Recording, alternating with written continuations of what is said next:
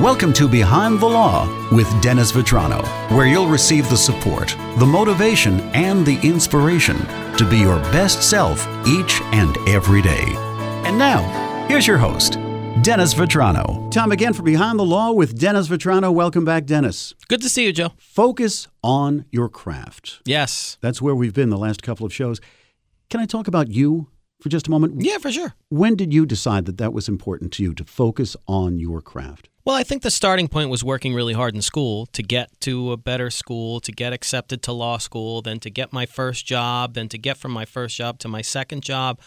But I think, probably when I first met my wife, who's been a humongous inspiration in my life, I saw she was several years younger than me, and I saw how much more successful she was than I was at that point, financially, investment-wise, those sorts of things. And you look at what other people are doing, as I've said, and you don't, the first instinct, as I've said many times before, is jealousy. Of course, it's a natural human emotion.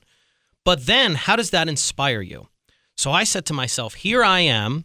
I go to my job. I work, 50, 60 hours a week. I still worked really hard, tried to do the best I could as a litigation attorney at that point. But the next level was to step back, look at myself and say, can I be better than what I am? Should I be further ahead, financially and otherwise than I am?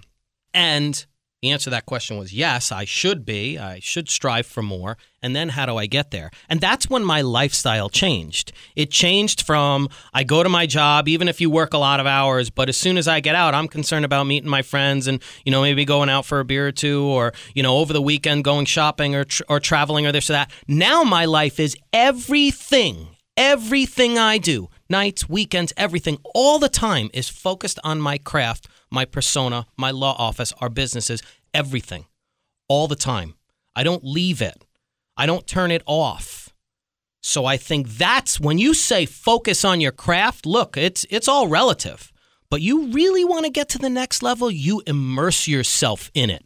Heart, soul, your entire life, your whole lifestyle is it.